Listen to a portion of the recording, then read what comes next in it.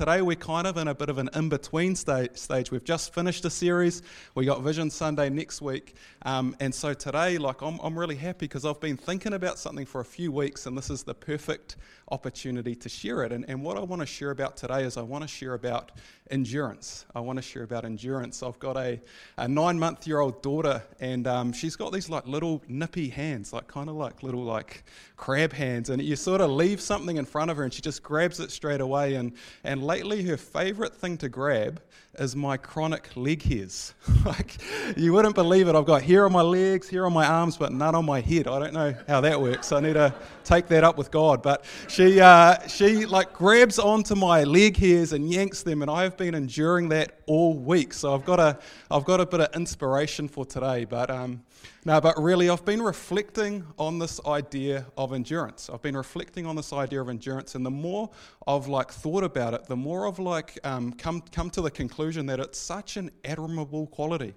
To watch someone endure, to watch someone persevere, to watch someone go through hard times and keep on going, to watch someone get knocked down and get back up. There's something gritty, there's something deep, there's something wholesome about endurance. And as I was thinking about endurance and what does it actually look like, I thought about a few different stories. I thought about the story of a man named John Stephen Akwari. He was an Olympic marathon runner from Tanzania.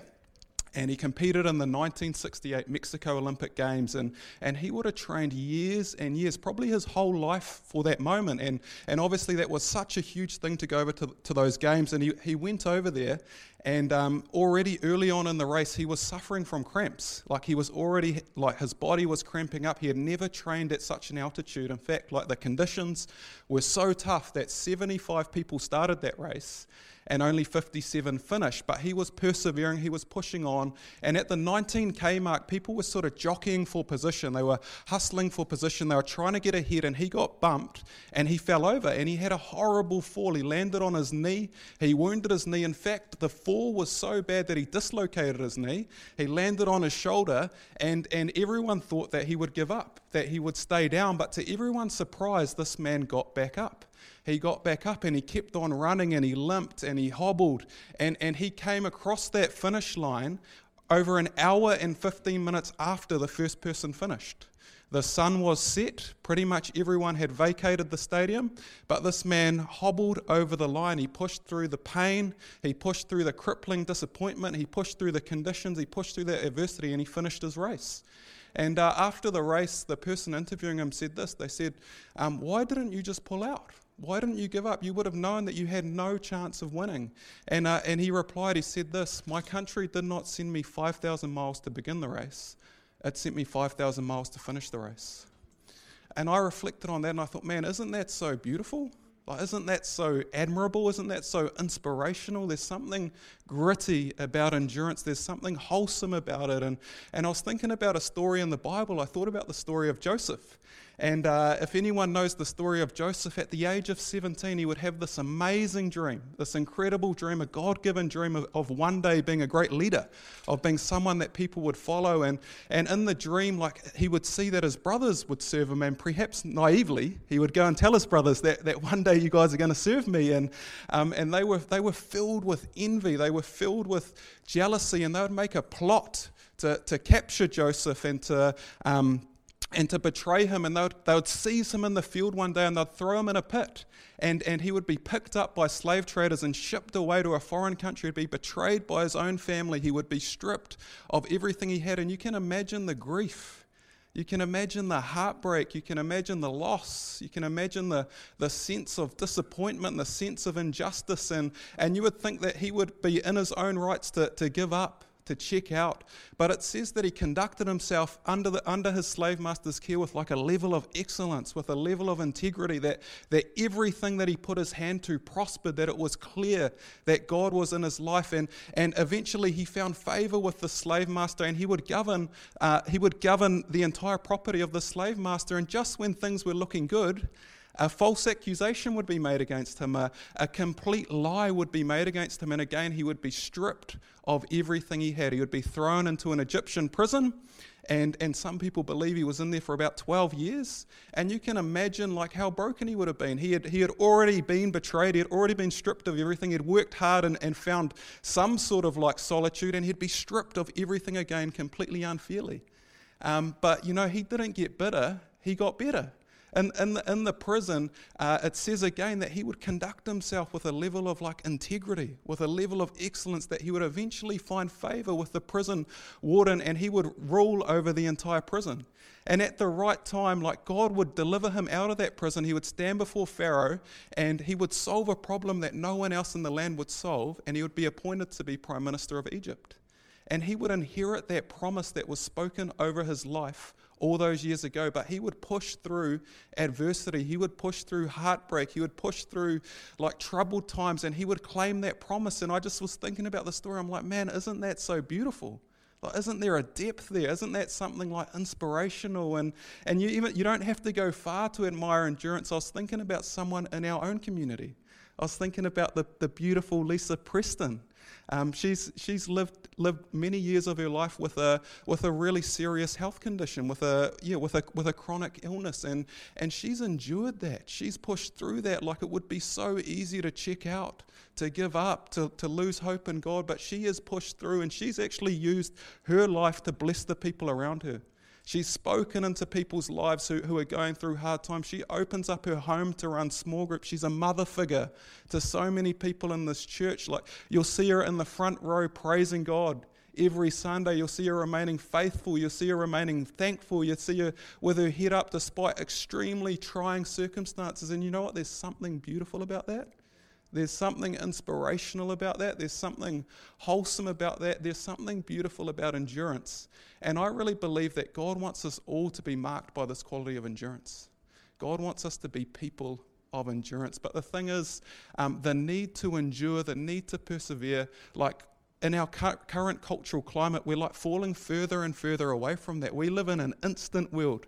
We live in a now world. We live in a world like that's right at the tip of our fingers. You know, if you want to check some information or maybe fact check that dodgy friend that claims weird facts, you can get on Google straight away.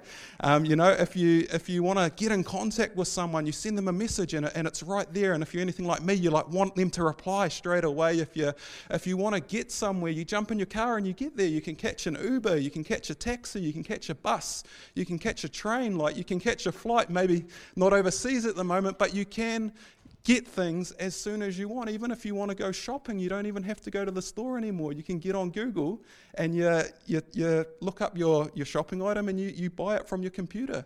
So we live in like an instant now world, and I'm all for these technological advances. I love them, but the thing is, if we take that cultural norm and we put it into our relationship with God, we're going to be very disappointed.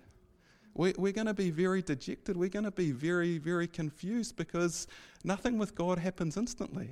You know, every time in the Bible where it says, and suddenly a miracle happened, if you go and check the context, someone's probably been enduring for about 20 years before that happened. You know, there's like every like character of faith in the Bible, everyone admirable, they show this quality of like enduring, of persevering, of remaining faithful, of getting knocked down and getting back up, and then they claim their promise, and then they received what was promised to them. And like, we need to be people of endurance if we want to claim the promises that God has spoken over each of our lives. This is what the author of Hebrews would say to a Hebrew church who had received the message of Jesus. They had received that message, but now they were facing these intense times of persecution. This is what he would say in Hebrews 10:36. Patient endurance is what you need now, so that you will continue to do God's will. Then you will receive all that he has promised. Notice how it says, then you will receive all that he has promised. The promise pretty much always comes after the patient endurance. We need to patiently endure.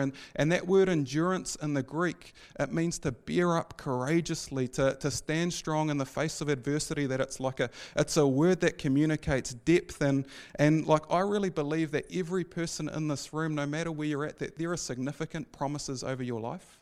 that God has a unique plan for your life, that there are promises accessible to all of us, and God wants us to inherit them. But so often, when times get tough, so often when the pressure comes on, so often when the temperature gets turned up, we can draw back. Like we can take a step back. We can check out. We can lose hope. We can lose heart. We can bail, and we rob ourselves of of inheriting those promises that are spoken over us.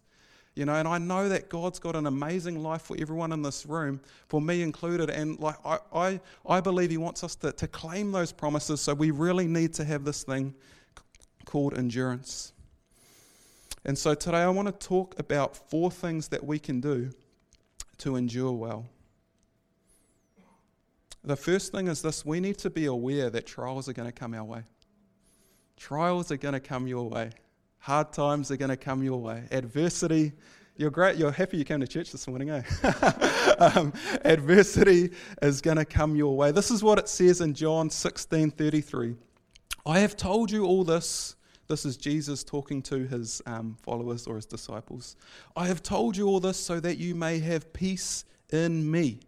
Here on earth you will have many trials and sorrows, but take heart because I have overcome the world. In this life, we are going to face trials. In this life, we're going to face tribulations. In this life, we're going to face things. Things are going to get in our way. They are going to happen. And if we're not aware of that, we're going to be very disappointed.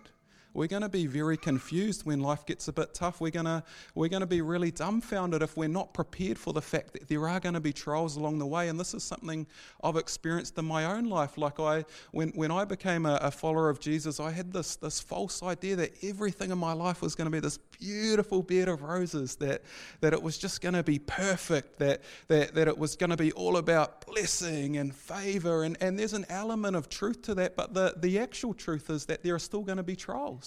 There's still going to be tough times. There's still going to be adversity. And because I didn't have that in my mind, when trials did come my way, I was really confused. I was like, why is this happening? What's going on? I wish that I had seen that scripture back then, because I would have been prepared. I would have been prepared for those trials. And the thing is, trials are going to come our way, but the fact is, it says, be of good heart. I am with you. I have overcome the world. It's like Jesus doesn't take away the storm, but He's with us in the storm. We need to be aware that trials are going to come our way. The next thing is we need to have real faith instead of fake faith. There's a difference between real faith and fake faith. Fake faith lives in denial.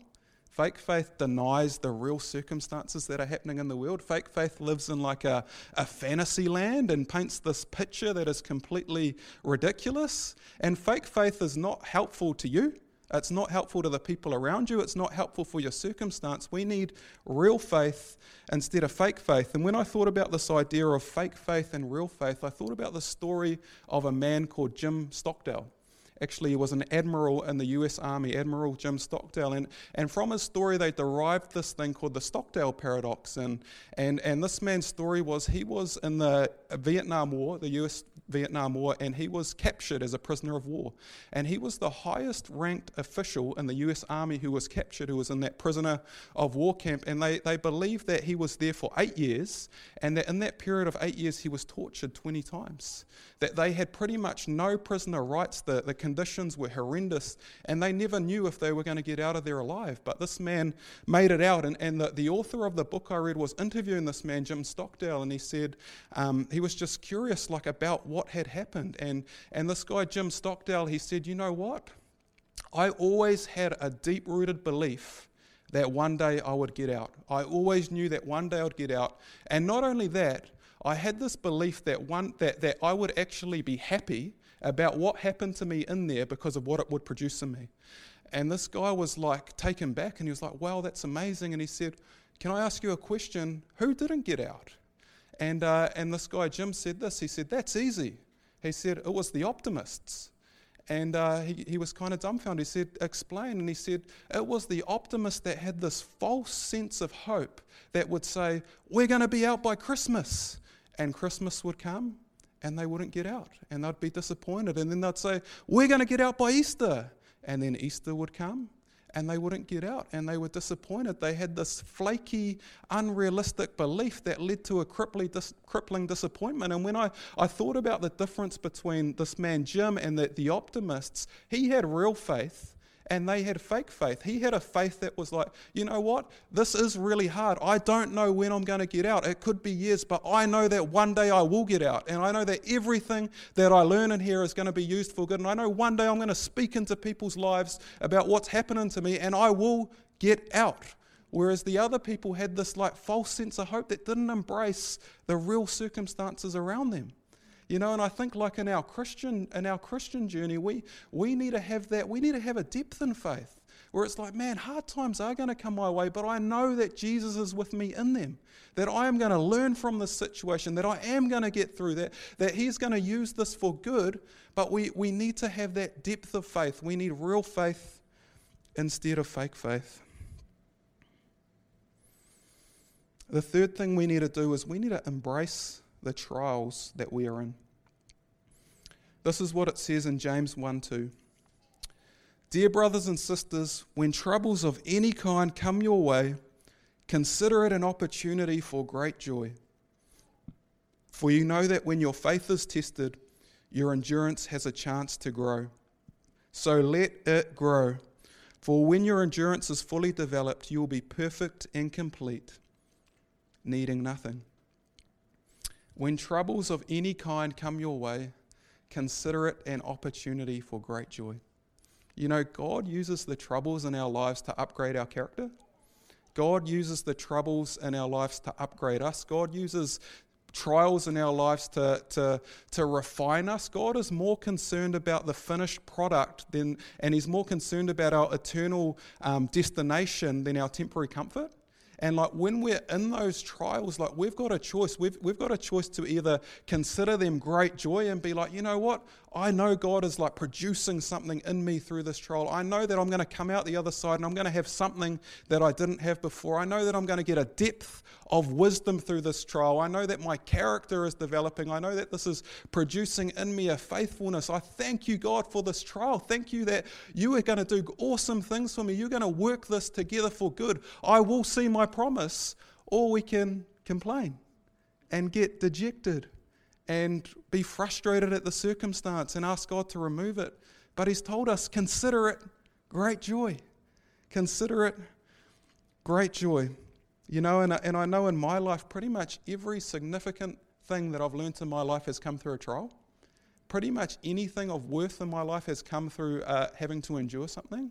And so like we've got a chance how we're going to embrace those situations. We can be thankful and we can shift our perspective and we can enjoy the trials, or we can do it the other way, and we all know what that feels like.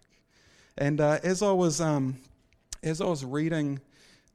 like pondering this, I came across something on the internet that I loved, and I'm going to read it to you. This is what it said. I asked for strength, and God gave me difficulties to make me strong. I asked for wisdom, and God gave me problems to solve. I asked for prosperity, and God gave me brawn and brains to work. I asked for courage, and God gave me dangers to overcome. I asked for patience, and God placed me in situations where I was forced to wait. I asked for love, and God gave me troubled people to help. I asked for favors, and God gave me opportunities. I received nothing I wanted. I received everything I needed. My prayers have all been answered. You know, isn't that so beautiful? And if I could just have the worship team up. We need to embrace the trials we're in. God's producing something in us. The final point is this.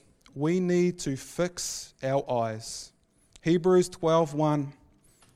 Therefore, since we are surrounded by such a huge crowd of witnesses to the life of faith, let us strip off every weight that slows us down, especially the sin that so easily trips us up, and let us run with endurance. Say endurance. The race God has set before us. We do this by keeping our eyes on Jesus, the champion who initiates and perfects our faith. Because of the joy awaiting Him, He endured the cross, disregarding its shame. Now he is seated in the place of honor before God's throne. Think of all the hostility he endured from sinful people. Then you won't become weary and give up. You know, when times are tough, what are we fixing our eyes on? What are we fixing our eyes on? Are we fixing our eyes on Netflix? Are we fixing our eyes on Facebook? Are we fixing our eyes on social media? Are we fixing our eyes on alcohol and numbing agents? Like, what are we fixing our eyes on? We need to fix our eyes on Jesus. We need to fix our eyes on hope itself. We need to fix our eyes on the one who gave everything for us. We need to fix our eyes on the one who endured all. We need to fix our eyes on the overcomer of the world. We need to fix our eyes on him, because he is the author and the champion of our faith. You know, it said in that scripture that because of the joy set before him, he endured the cross. You see, Jesus looked beyond this life. Jesus looked at the other side. And by the way, that joy was me and you. That joy was every person that was going to be reconciled to God through him. It says that he looked beyond. And in our lives, we need to look beyond the now. We need to fix our eyes on the eternal. You know, it says in the Bible that we're citizens of heaven. And that is our destination. We need to fix our eyes because that anchors us. You know, it doesn't make sense if we only had an 80-year life, why life would be so hard sometimes. But when we're living for eternity, we can embrace the trials. We need to fix our eyes on what's ahead. And finally it said, think of all the hostility that Jesus endured, and then you won't give up. Think of all the hostility he endured. You know, he was beaten, he was whipped, he was broken, he was betrayed, he was rejected, he was mocked, he was misunderstood, he endured so much. And you know what the beautiful thing is? If you've put your faith in him, he's inside of you. The endurer is in you. The overcomer is in you. You have an overcoming spirit in you, that you have Jesus in you, and what he endured, you can endure because he is in you. You know, it says that you can do all things, that I can do all things through Jesus in me. We need to fix our eyes on Jesus, and we need to remember that he is in us. He is in us. And if we can all stand to our feet.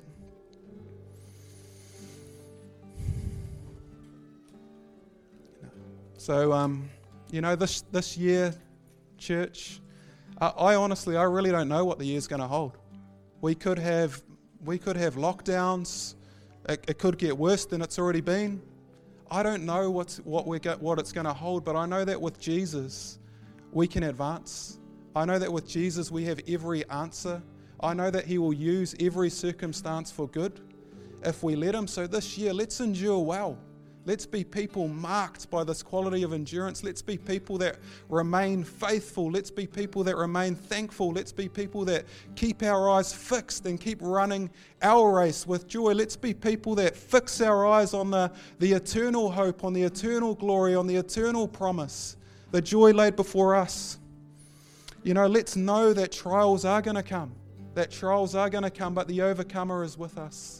Let's approach those with a depth in faith, with a real faith, not a fake faith. You know, let's embrace the trials that we're in and let that have its perfect work in us.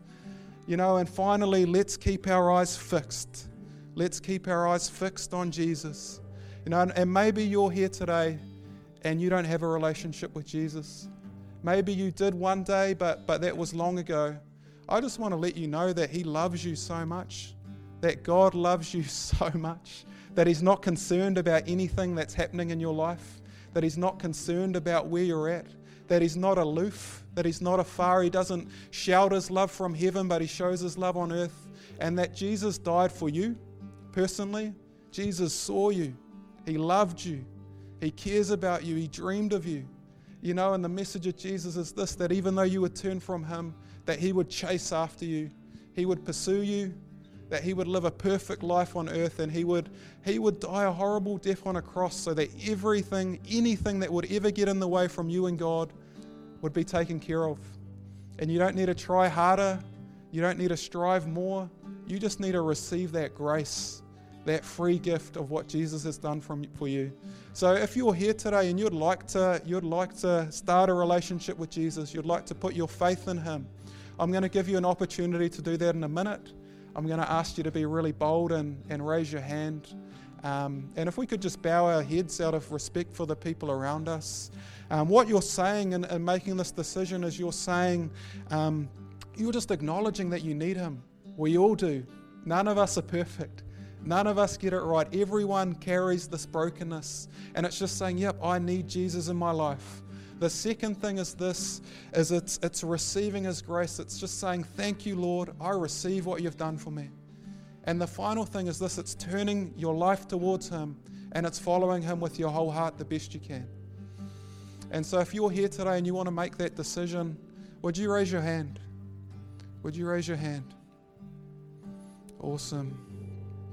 Awesome. Is there anyone else here this morning?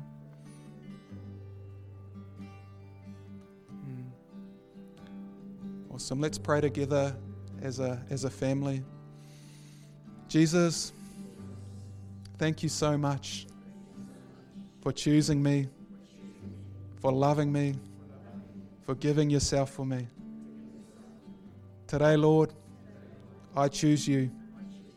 I give my life to you. I receive your forgiveness. I receive your grace. Transform me from the inside out. In Jesus' name. Amen. Amen.